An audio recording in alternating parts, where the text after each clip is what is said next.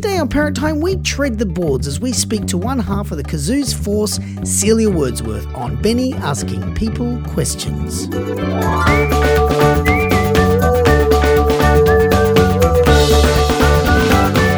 be a children's artist, or any artist really, you need to hunt. A constant hunt for work, for exposure and for the next payday. It is exhausting and it is constant. However, some acts make it work. Some acts respond to the hustle with a furrowed brow and rolled up sleeves, and then some are my next guest. An act that has redefined the idea of longevity and hard work and the myriad of different hats one must wear. Their efforts and enthusiasm is contagious, along with their seemingly tireless skill at saying yes to any job and making it memorable. I am talking about one of this profession's standalones, the Kazoos, and I'm really quite thrilled to be joined by one half of this duo, Celia Wordsworth, aka whatever character you were playing at the time. Thanks for joining me. Oh, Benny, it's a pleasure. What an introduction. That's right, it's my pleasure. Now, Celia, before we go any further, I want to, as an early educator, early childhood professional myself, I want to congratulate you on being one of the only kids acts that I think I know of that actually references the early years learning framework in their website. Do you know how that happened? No, well, I assume it might have something to do with Margie Cohen. Ah, yes. There you go. She was just divine. She was my daughter's kinder teacher. Brilliant. And we just connected and just I had such a close relationship with her, and we had started the Kazoos just a few years before I met Margie, and yeah, she just took it. She came to shows, she worked really closely with us, and Not a lot of people, I mean, very rarely on TV you might see an early childhood advisor connected. Yeah, right. But it's really only shows like Play School and things like Really? that, but there's not a lot of it around. Well, I just loved the way she was with the kids, honestly. And look, as a parent, as soon as I had my daughter, I was in every book. Do you know what I mean? Yeah. I always wanted to know what was going on. I was just always actually really fascinated with where kids were at and what was going on. And, you know, one thing that stands out in particular, I remember because I'd always be reading the books, and my daughter must have been about 2, and she just kept running and turning the TV off. And Chris was trying to watch the telly, and she just kept running and turning the TV off. And he was getting really frustrated. And I'm like, well, what do you expect her to do? Yeah. You know, and it was a stand-up for him too, because I would have been in the book going, oh, well, yeah, this is really, she's realised that button does this, so she's experimenting or whatever was going on. But I always found that I was really fascinated. And then when I met this particular teacher who has such a gift with kids, to the point where around here, she's worked in St Kilda for years as an early childhood educator, and she'll often be we'll see her around, or she'll bump into children who are now teenagers and they're like, Margie! Yeah. Actually, I pulled up at the lights recently and I said, is that Margie? I don't think it was.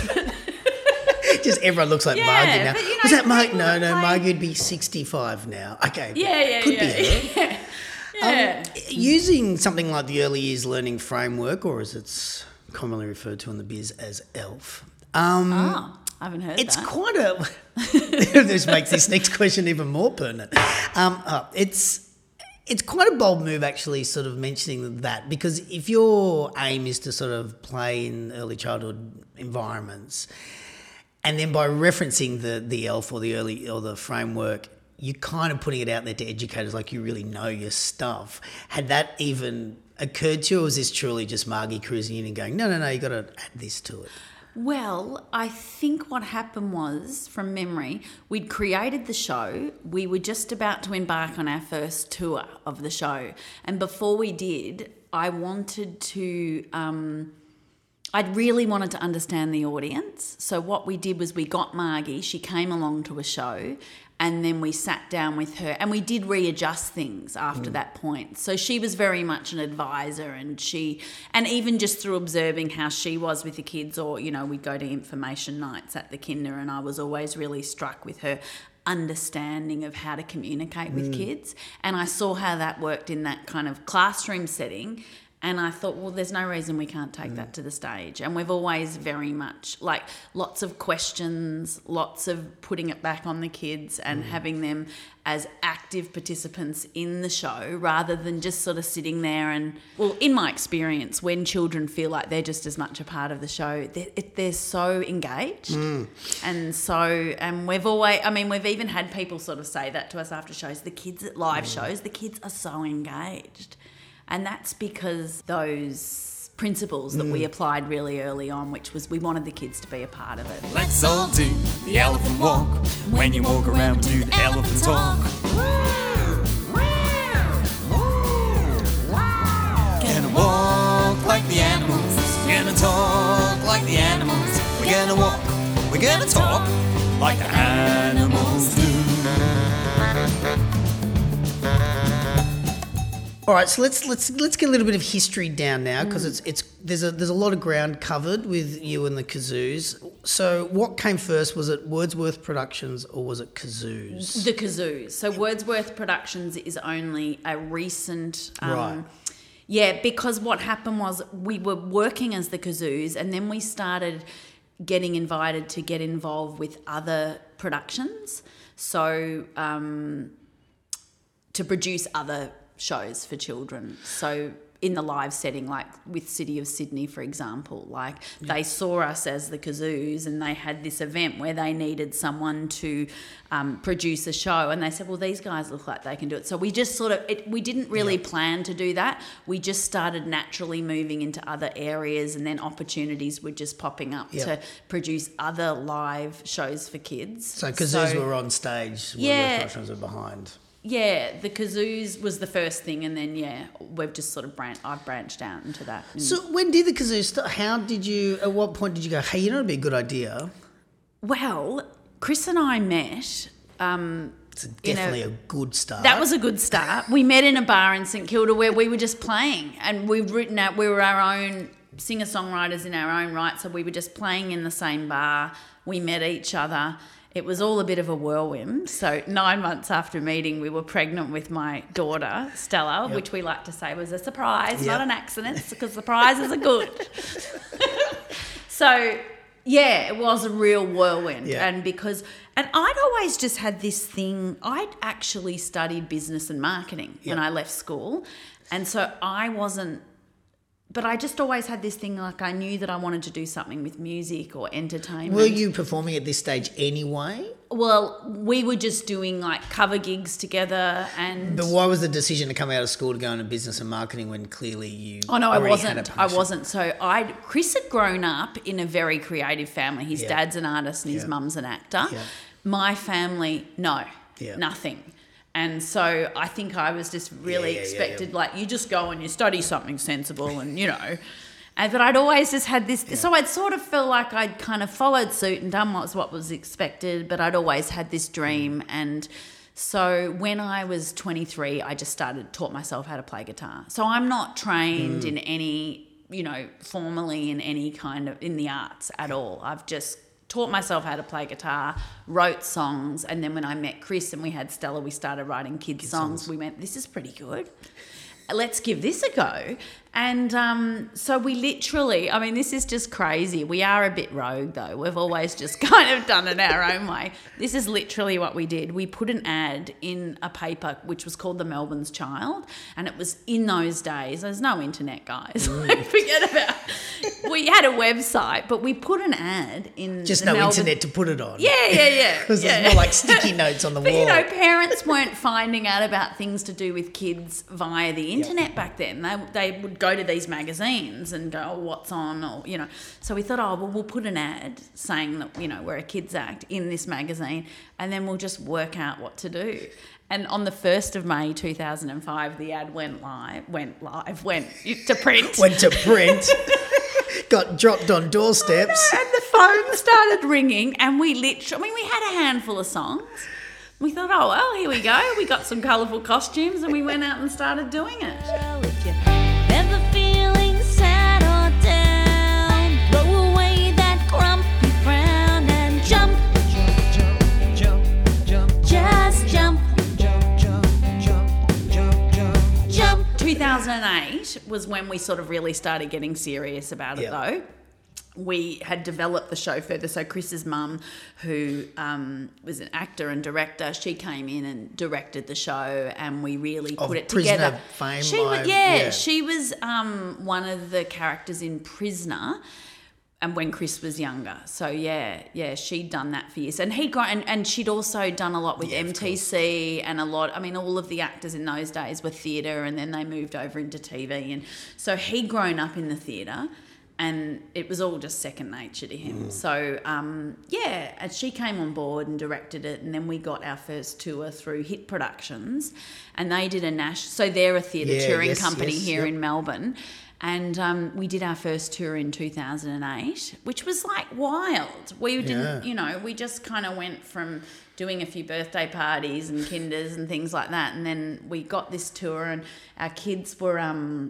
So did they organise the tour for you? And so they promotion and everything. Yeah. Wow. So it was all. Did you have to hustle for that, or did they approach you? No, they. I met them at an event, and they knew Chris's mum as well, who was a very well-respected actor and director, and so there was Christine Harris actually, who owns Hit Productions. She was in Prisoner, so there was sort of that. Sure. Yeah, we had some. So there was a connection. There was a connection there. Yeah, exactly.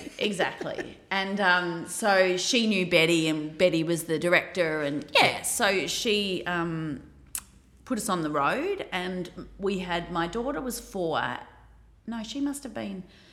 I know my son was 18 months old, and so my daughter was 4. Yeah, and we would literally we had a road stage manager and a tour manager, and we would literally, and my mum was with us, and we would do an 11 o'clock performance, and then we would pack up the whole show and put it in the van so that we were driving by 12 o'clock for the nap. Oh, of course. We would literally be like, right, okay. And I remember when we were in the sort of logistics meetings with Hit Productions, they're like, well, we've never had to sort of, accommodate naps before. It's like, we need to have everything in the car. So we'll do the show at 11. Right? And he would go to sleep, and, you know what it's like when your kids are little. Absolutely. The nap is the most important bit. Otherwise, he gets overtired, and then we can't. Totally. It's trying to explain to someone without children about that point where you're driving home and the child starts drifting off in the car, and you're going, no, don't fall asleep. Yes, I get it. I know. So we did that, and one time I even jumped out the window to go to the loo because I didn't want to stop the car. Because he was asleep. It's like, no, we can't keep the... Okay, we slid the window, and I jumped out and went to the thing that you do to keep your child asleep. I can totally get it. It's a windy day, let's go fly a kite. It goes up in the air, up in the air. Let's go fly.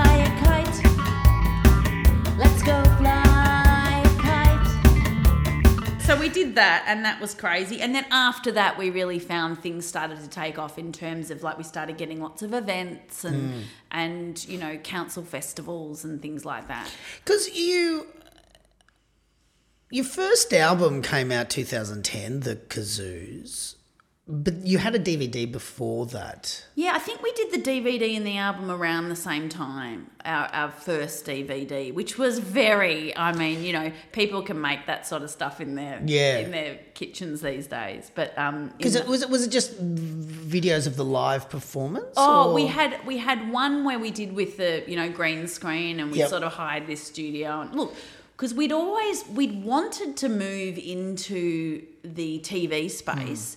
And look, it's funny that one, because we made a couple of DVDs. We did some live performance DVDs, and we worked with a producer here in Melbourne on a TV concept, but it just didn't fly. And then we also worked at one point with a producer in New York who was really keen to make a pilot with us.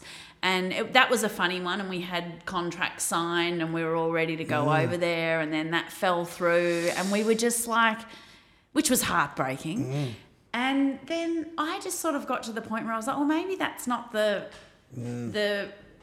they're not the doors that are opening Yeah. for us. The theatre doors were really opening for us. And, so I just decided that was where we were meant to be. Well, let's talk about the first album, Yep. The Kazoos. Hip hip hooray, we're here today. We're the Kazoos. Hip hip hooray, it's a wonderful day. We're the Kazoos. Being a band who had such a wide range of things that you were sort of finding yourself in, was it a bit hard to kind of bring out an album of songs because it's very definite, whereas it sounded like you were still morphing into all kind, like sort of doing lots of different things? Yeah. Like, did you ever sort of go, oh, well, this is now the music side of Kazoos, or was it just like, I've actually got all these songs that we put in our stage show, let's just put them, like, was it a money-making exercise? Was it about having merchandise, or was it actually about releasing an album? I think it was very much they were taken from what we were doing on stage. We were writing music that we could perform live, and then, I think actually we had a manager early on, and he said you should actually put this all into an album so that you can sell them at shows. Yep. And so that kids can take it home. So we did that. But I think our music's always been... I mean, even now, we've got so many songs that we've produced specifically for shows that we haven't recorded. So we've, written them because we needed a song about a superhero for a show, but we haven't actually ever put them onto an album. Let's just talk about the first Yeah. album. The saxophone in Animal Walk is just great. Just want to point that out. Now, that was the Chris would majority. be very happy about that. Was the majority of the album made in your studio Chris or your did it lounge room? himself. Pretty much, yeah. So because we're Chris and I are literally both guitarists, singer-songwriters, really basic. Yeah. But he did that first one, but the second album, obviously, we had real musicians. Yeah, absolutely. Yeah, well, And you can tell, can't you? Yeah. There's a couple of hints, though, I reckon, off the first album that I heard, and I kind of went, now having heard the second album, they kind of made more sense to me. I think one of them is Sailing in Boats. I heard that, and to me, that's the one song on that first album that actually feels like you were letting yourself musically come through a bit, because you could vocally, like, I think all that stuff with the children, I'm assuming your kids. That was stellar, yeah. But it was also just the fact that it was just out of earshot. It wasn't front and centre, Yeah. which is what people tend to do with kids' music. Yeah. They tend to go, I've got kids. I mean, I do it. Kids Yeah. in front, Yeah. it's kids' music. And it was kind of really beautiful, that song, for me. But then after listening to the second album, I did actually really go, okay, there was a hint that you maybe spend a bit more time on that song in the studio, if you can remember.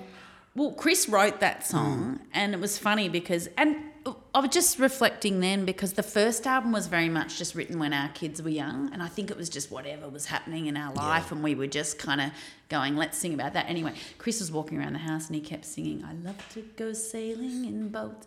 And I just thought it was some song from his childhood or something. And then he's like, you haven't sort of said anything about the song that I've been singing. Like, he was waiting for me to go, oh, what's that? So what do you think about my boat and song? I'm like, what did you write? Is it yours? And he was like, yeah. And I'm like, oh, it's great. Yeah. We should definitely record that. I'll put that in the show.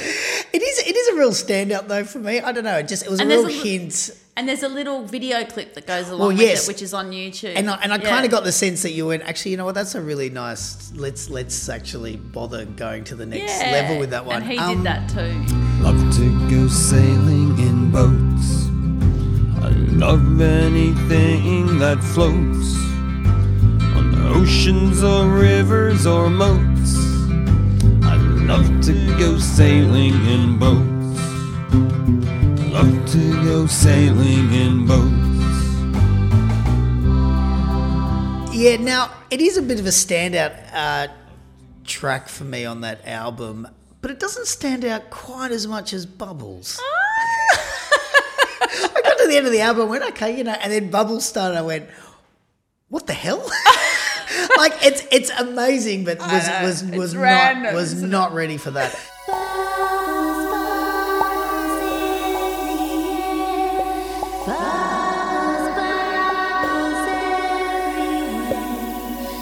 That feels like And one kids of the... loved that. Totally. It's They always the way. actually, we got a lot of comments about that. I completely forgot about that So song. did that come from, like, was that I a measured attempt at something, or did you just go... I think, honestly, just- I just made that up in a show on Yeah. the spot. Just, we had a bubble You're machine. not meant to say that. You're meant Yeah. to say things like you tortured yourself over it for months, how to get the precise sound And the reverb. It's pretty, yeah, I did. I hit it and I kind of went, yeah, this is great. It was just out of nowhere. And kids loved And, that song. I haven't done that for years. And it was very confusing because I haven't had anything to drink for about 4 months. And Well, I'm yet I glad just we all of were a sudden I confusing felt you. like I was like, going, am I drunk? What's going on?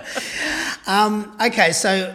And I think we've always done it like that, Benny. We've literally just flown the plane as we're driving it, riding it, flying it. Something. Yeah. That's a good indication of how... And how much effort you look, put I in. think in some ways that's worked for us, but in others in other ways it hasn't. Hmm. You know, because I think probably some proper planning can go a long way in life. Yeah. Well, look, I'm glad personally from the bottom of my heart that you made no effort on that song.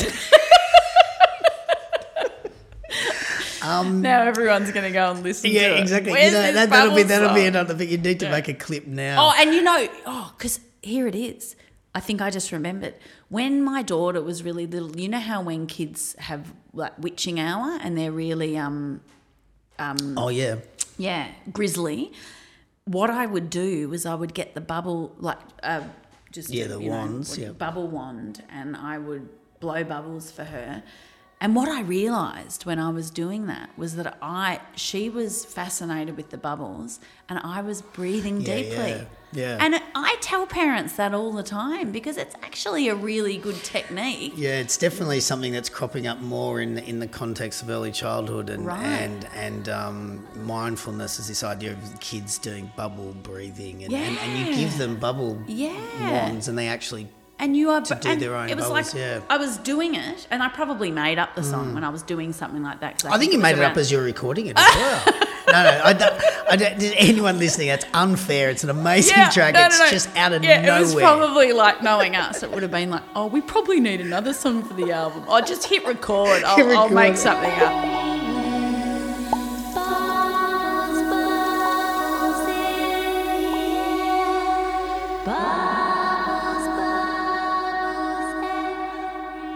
Now, 3 years later, we have Twist and Shake. Do you know how to do the twist and shake? Well, the first bit is about the twist. I love this dance. The second But it truly just felt for me, it came from a whole different band or Yeah. a band that had just spent 6 months in India or something and just Yeah, came right. back. And Yeah, it's yeah, just, it immediately felt different. It just was more mature, Yeah. smoothie, and then milking a cow. These things just had such a marked level in, I guess, the production, the attitude towards Yeah. the production. But there's also just simple things like all of a sudden your harmonies were more concentrated, and there were much more dynamics within the music. Yeah.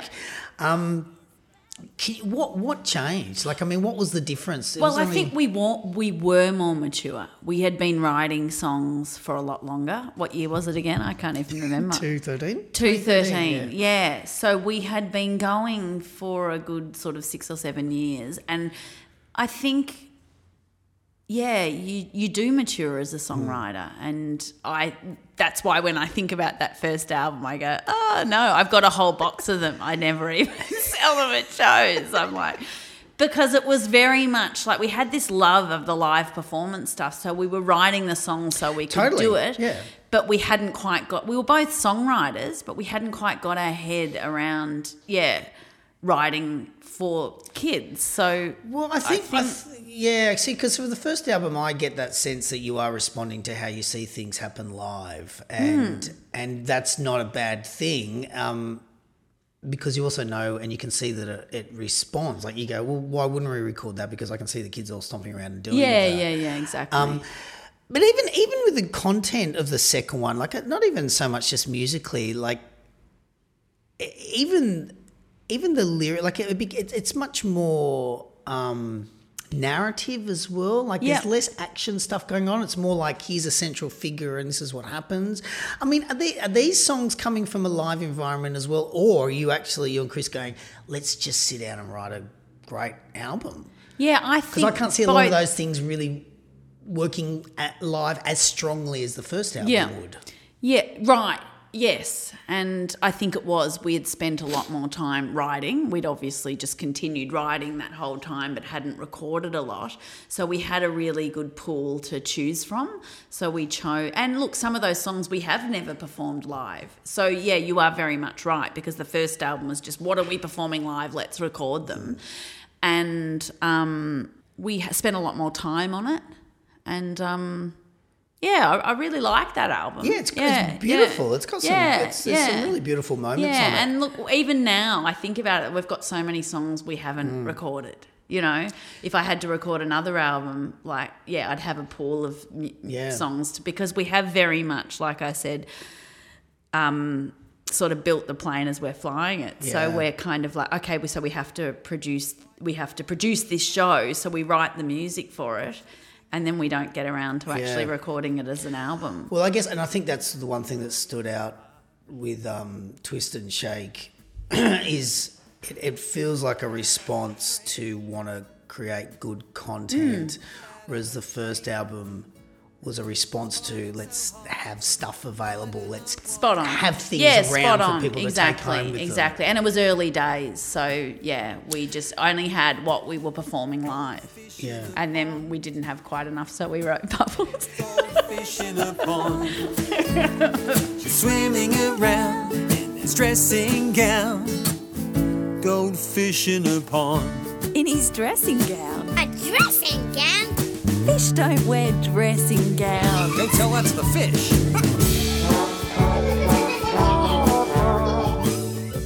I get the feeling, I listened to the two albums, and the second album, there is such an enormous shift in the production values and the way you've actually seen the value in recording music, whereas the first one almost just feels like it almost feels like you were just sort of taking a catalogue of stuff that you had, whereas the second one... And I'm glad you said that, because every time we don't even sell the first album anymore. It's just like kind of, okay, we did that. But the second album that we did, we were actually working with a musician, Josh Furmeister, and he produced that for us, and we did that as a collaboration with him, which was great, and we really enjoyed it.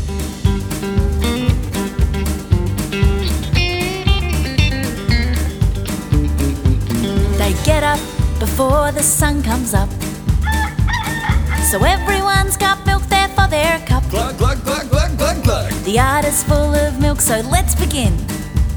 And then tomorrow we'll do it all again.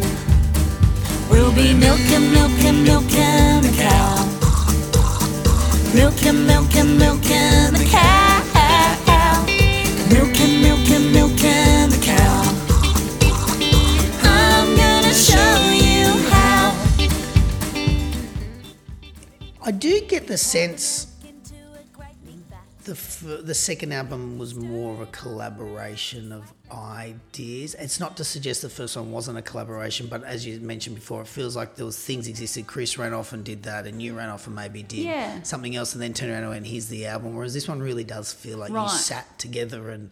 Yeah, we did. Yeah. Probably pretty much all of them. We write in a way...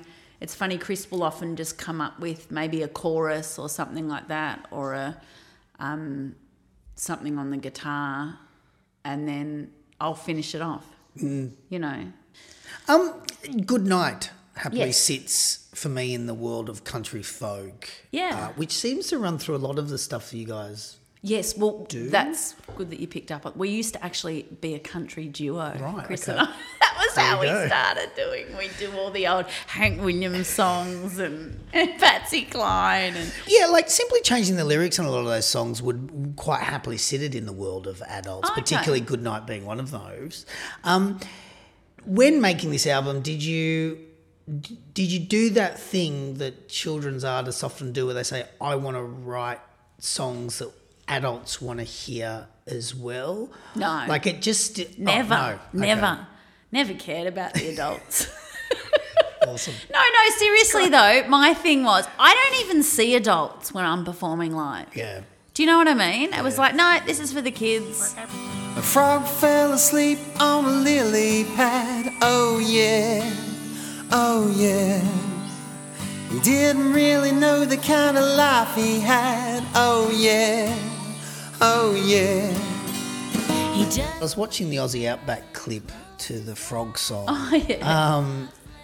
But it was actually, it was kind of strange because I was reminded, a couple of years back I was trying to track the Kazoos down just because I've heard about you, and so I was just sort of finding out a bit more information. But I was quite stunned when I found you were from Melbourne. Just because watching that clip in particular and seeing just little snippets of you touring, it really felt at home for the Kazoos. It really felt like a place you belonged. There's nothing like going into a really rural area. Like that particular tour, you know, we went into towns where there were emus walking in the street and our kids were like, what is this? And, you know, went and performed to kids that just never have anything like that, and the questions that they would ask us. And, you know, quite often after the show when we'd have like question times, and that would be the part where the kids were the most most vocal. Yeah, and asking. And we had this incident one time in this library, and Chris was packing up the gear, and this library in this town was like a central hub where a lot of the kids would hang out after school because their parents were working or, you know, doing whatever they had to do. And it was a very small town, and the kids were asking Chris all these questions, and there was this mum at a computer going, stop asking him questions. And the librarian's like, that's how they learn. They have to ask questions. Yeah. And we were like, wow, yeah, that is so true. You know, and then we... Well, I guess it informs what you do next as well, doesn't it? I mean, the stronger the interaction and the wider the interaction with children is, the more information you walk away with as well, and the better your next show is going to be, and the better and you find out what they're interested in, and that's how you engage with kids. And Professor Silly, when we did the rebrand, which was after that point, he has a question mark on his top because he loves questions, because he's a silly professor and he'll get all the questions wrong. Oh yeah, oh yeah, oh yeah, oh yeah, oh yeah, oh yeah.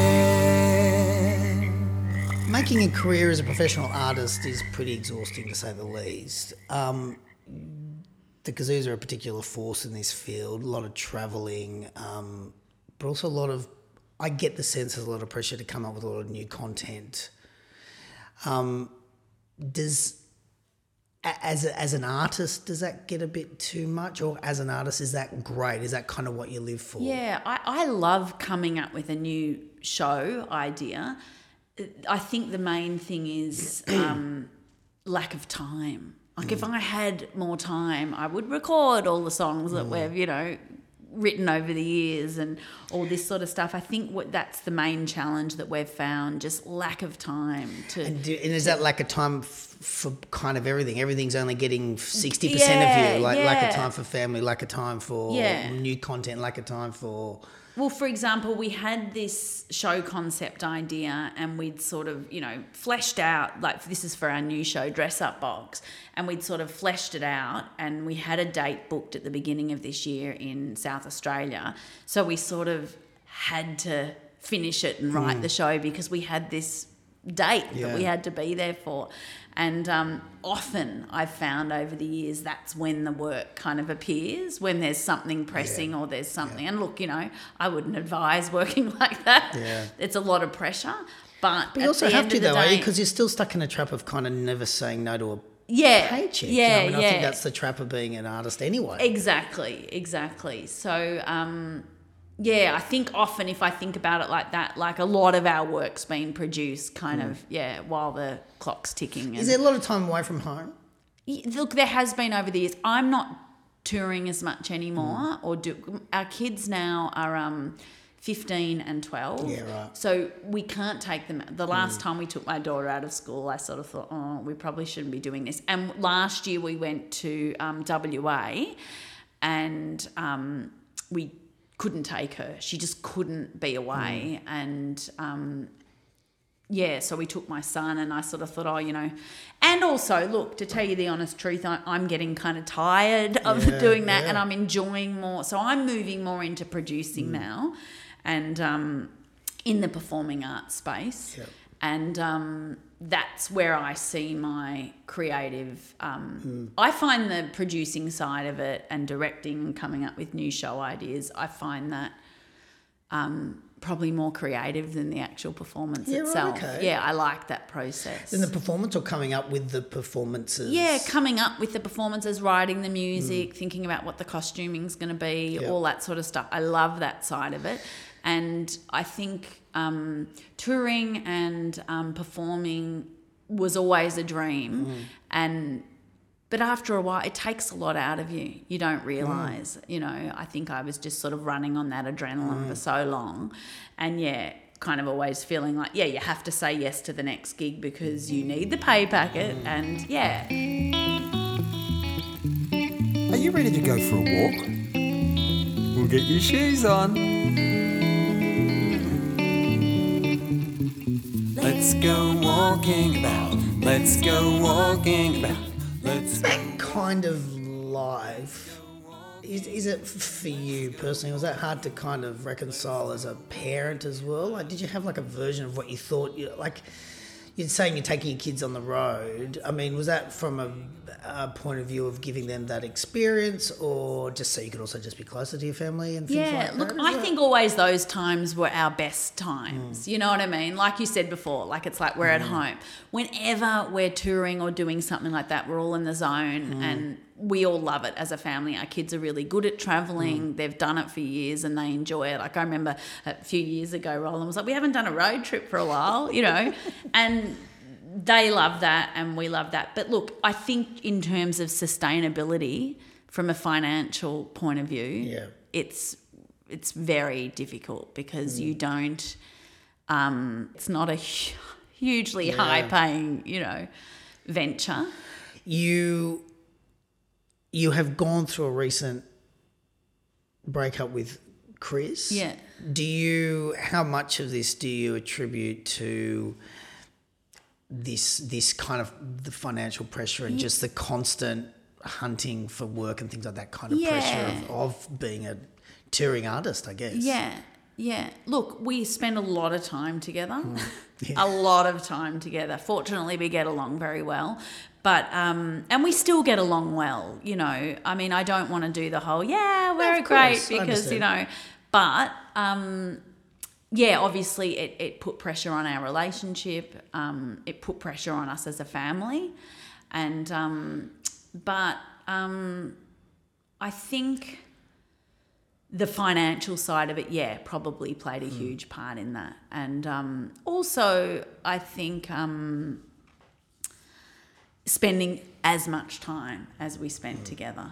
But in saying that, that's who we were. That's who we were when we met. And I also think, Benny, it's probably a lot of the reason we stayed together as long as we did, because even when we are still performing together and even in that space on stage, we're really connected and we've worked together for so long. Like I could pretty much it's like we know the rhythm of each other on stage, and something happens with a child, I pretty much know what he's going to do, and then he knows where to pull back and let me go in. So we have always been really connected in that way. It's night and the stars are all shining. It is night.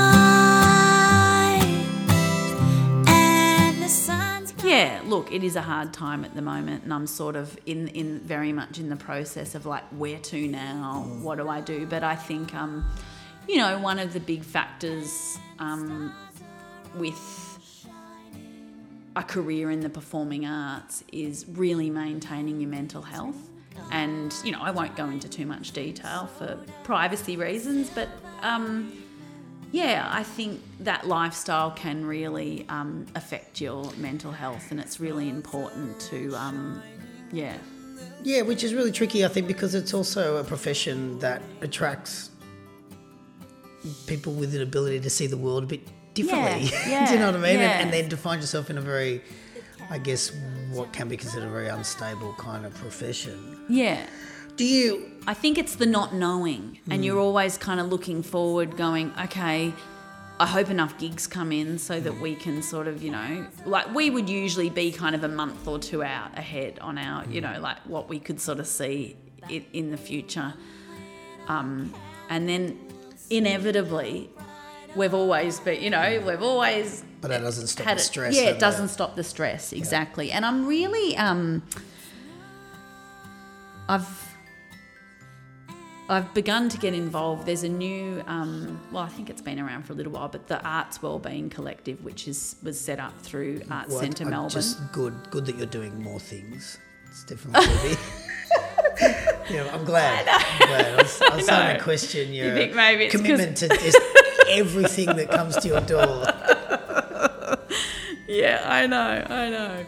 But what was really interesting, I went along to a workshop there recently, and what's really interesting about this is we have some of the highest levels of mental health issues in the performing arts.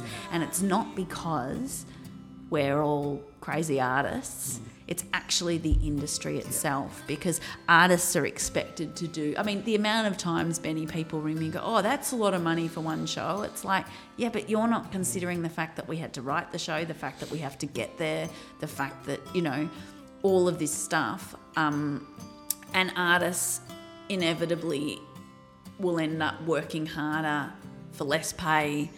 And and it has. We actually need to change the industry so that people are understanding like what is a fair price to pay for a show, or there's a lot of issues in that area in the live performance space, and I think we need to start addressing it as an industry.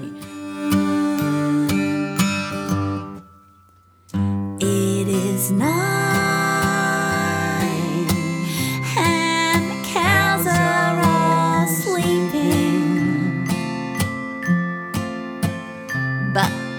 One little cow will soon jump right over the moon. But the one little cow will soon jump right over the moon. But the one little cow will soon jump right over the moon. And that comes down to when I'm employing artists.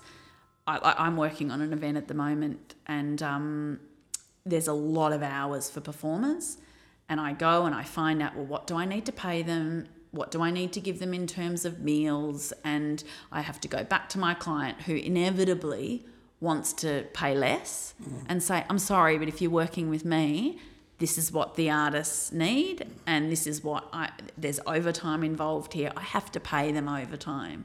I'm not just... Because what happens a lot in the performing arts is they'll do it because we're desperate for the work. Yeah, because you want the job, you want the exposure. You want the job, And so I've decided for myself as a producer, when I'm producing events or I'm producing shows, that I'm going to pay artists properly. Even if that means that the client goes with someone else. It's like, sorry, but I'm not going to underpay people. They've studied, they've worked really hard. Do you know what I mean? I know exactly what you mean. I think as a musician, I've had lots of, can I use your track for free on this thing? It'll be great exposure. And you just Come on, mate. Sometimes I feel like saying to people, hey, do you want to take a day off work? Come and work for me at this event. It'll be great exposure for you. Everyone will think you're a really nice guy. Off we go. Driving in my rinky-tink car. Driving in my rinky-tink car. Wherever I go, see the people that I know. Driving in my rinky-tink car. And we stopped at the traffic light. With regard to what I pay or what I'm charging for work now, I'm a lot more confident. I just say, this is the price. If you want us to come, this is what it is. And inevitably some people will come back and say, oh, could you do it for this? And it's like, well, sometimes I say yes. Well, you did say, like you're saying, like it needs to change from an industry's perspective. Yeah. So us within the industry need to stop going, you know what, Matt? No, we're not going to.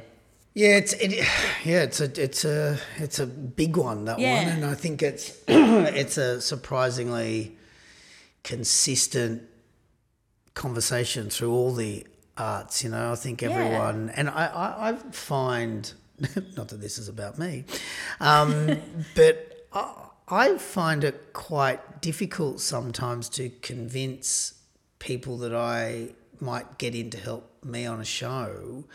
I find it really hard to actually convince them to pay them properly. Yeah, right. Like they often go, oh, no, that you don't have to do that. You know, you go, like you're saying, you kind of, you're the immediate assumption is to undervalue.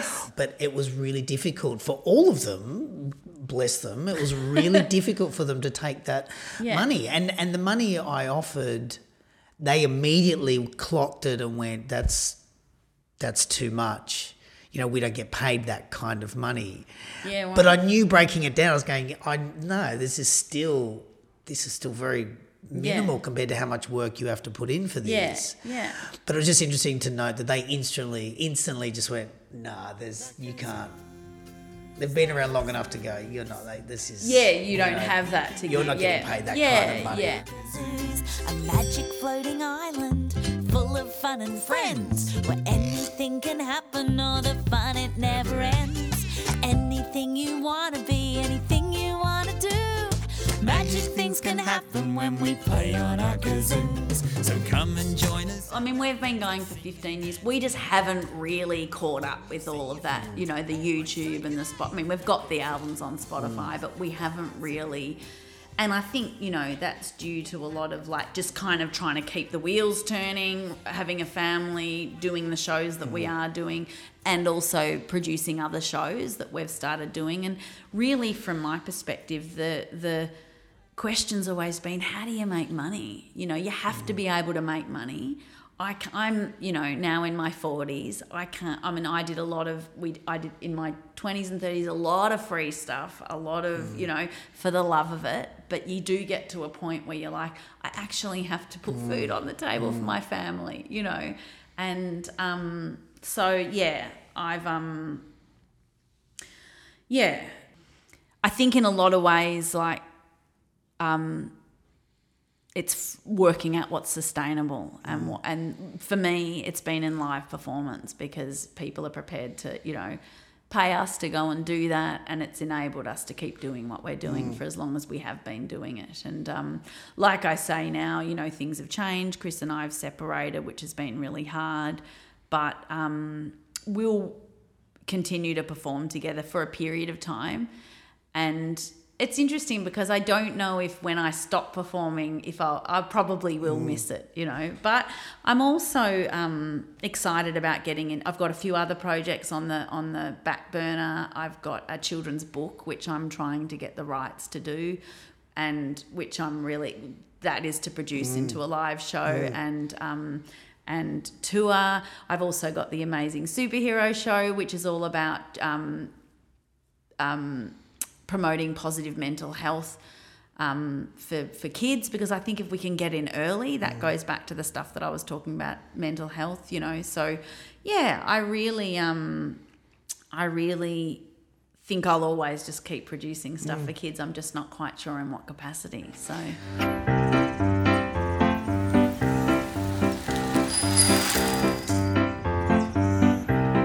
I went for a walk in my neighbourhood with my hat upon my head. I saw my friend the postman, and this is what he said. Oh. Was there a point with kazoos, like you mentioned before, how it's all, you know, I'm assuming, do you still make your own props and all that kind of stuff? Yeah, we do. Mean, was there a point where you just went, oh, for the love of God, can't just someone come and make this damn tree for me that's taking me 3 nights to make, and it's just going to sit at the back and probably not get noticed? I know. No, we made our own dress-up box recently. right about 3 days before we had to leave to go to South Australia, and Chris is like, I don't know if the paint will dry in time, and, you know, like all that sort of stuff. There's a party on Kazooie Island, everybody's gonna come along. We're gonna have a good time and sing Kazooie songs. Clap your hands. Thank you very much for talking with me today. It's really fascinating, and it's nice to. It's always nice to talk to people in our world that you can tell have a genuine love for the things they produce for children, and so thank you for chatting with me today. Absolute pleasure. If you'd like to know more about Celia and the Kazoos, then visit their website on www.thekazoos.com. And of course, for more parent time goodness, visit www.bennytime.com. Thanks for listening to me, Benny, ask people questions.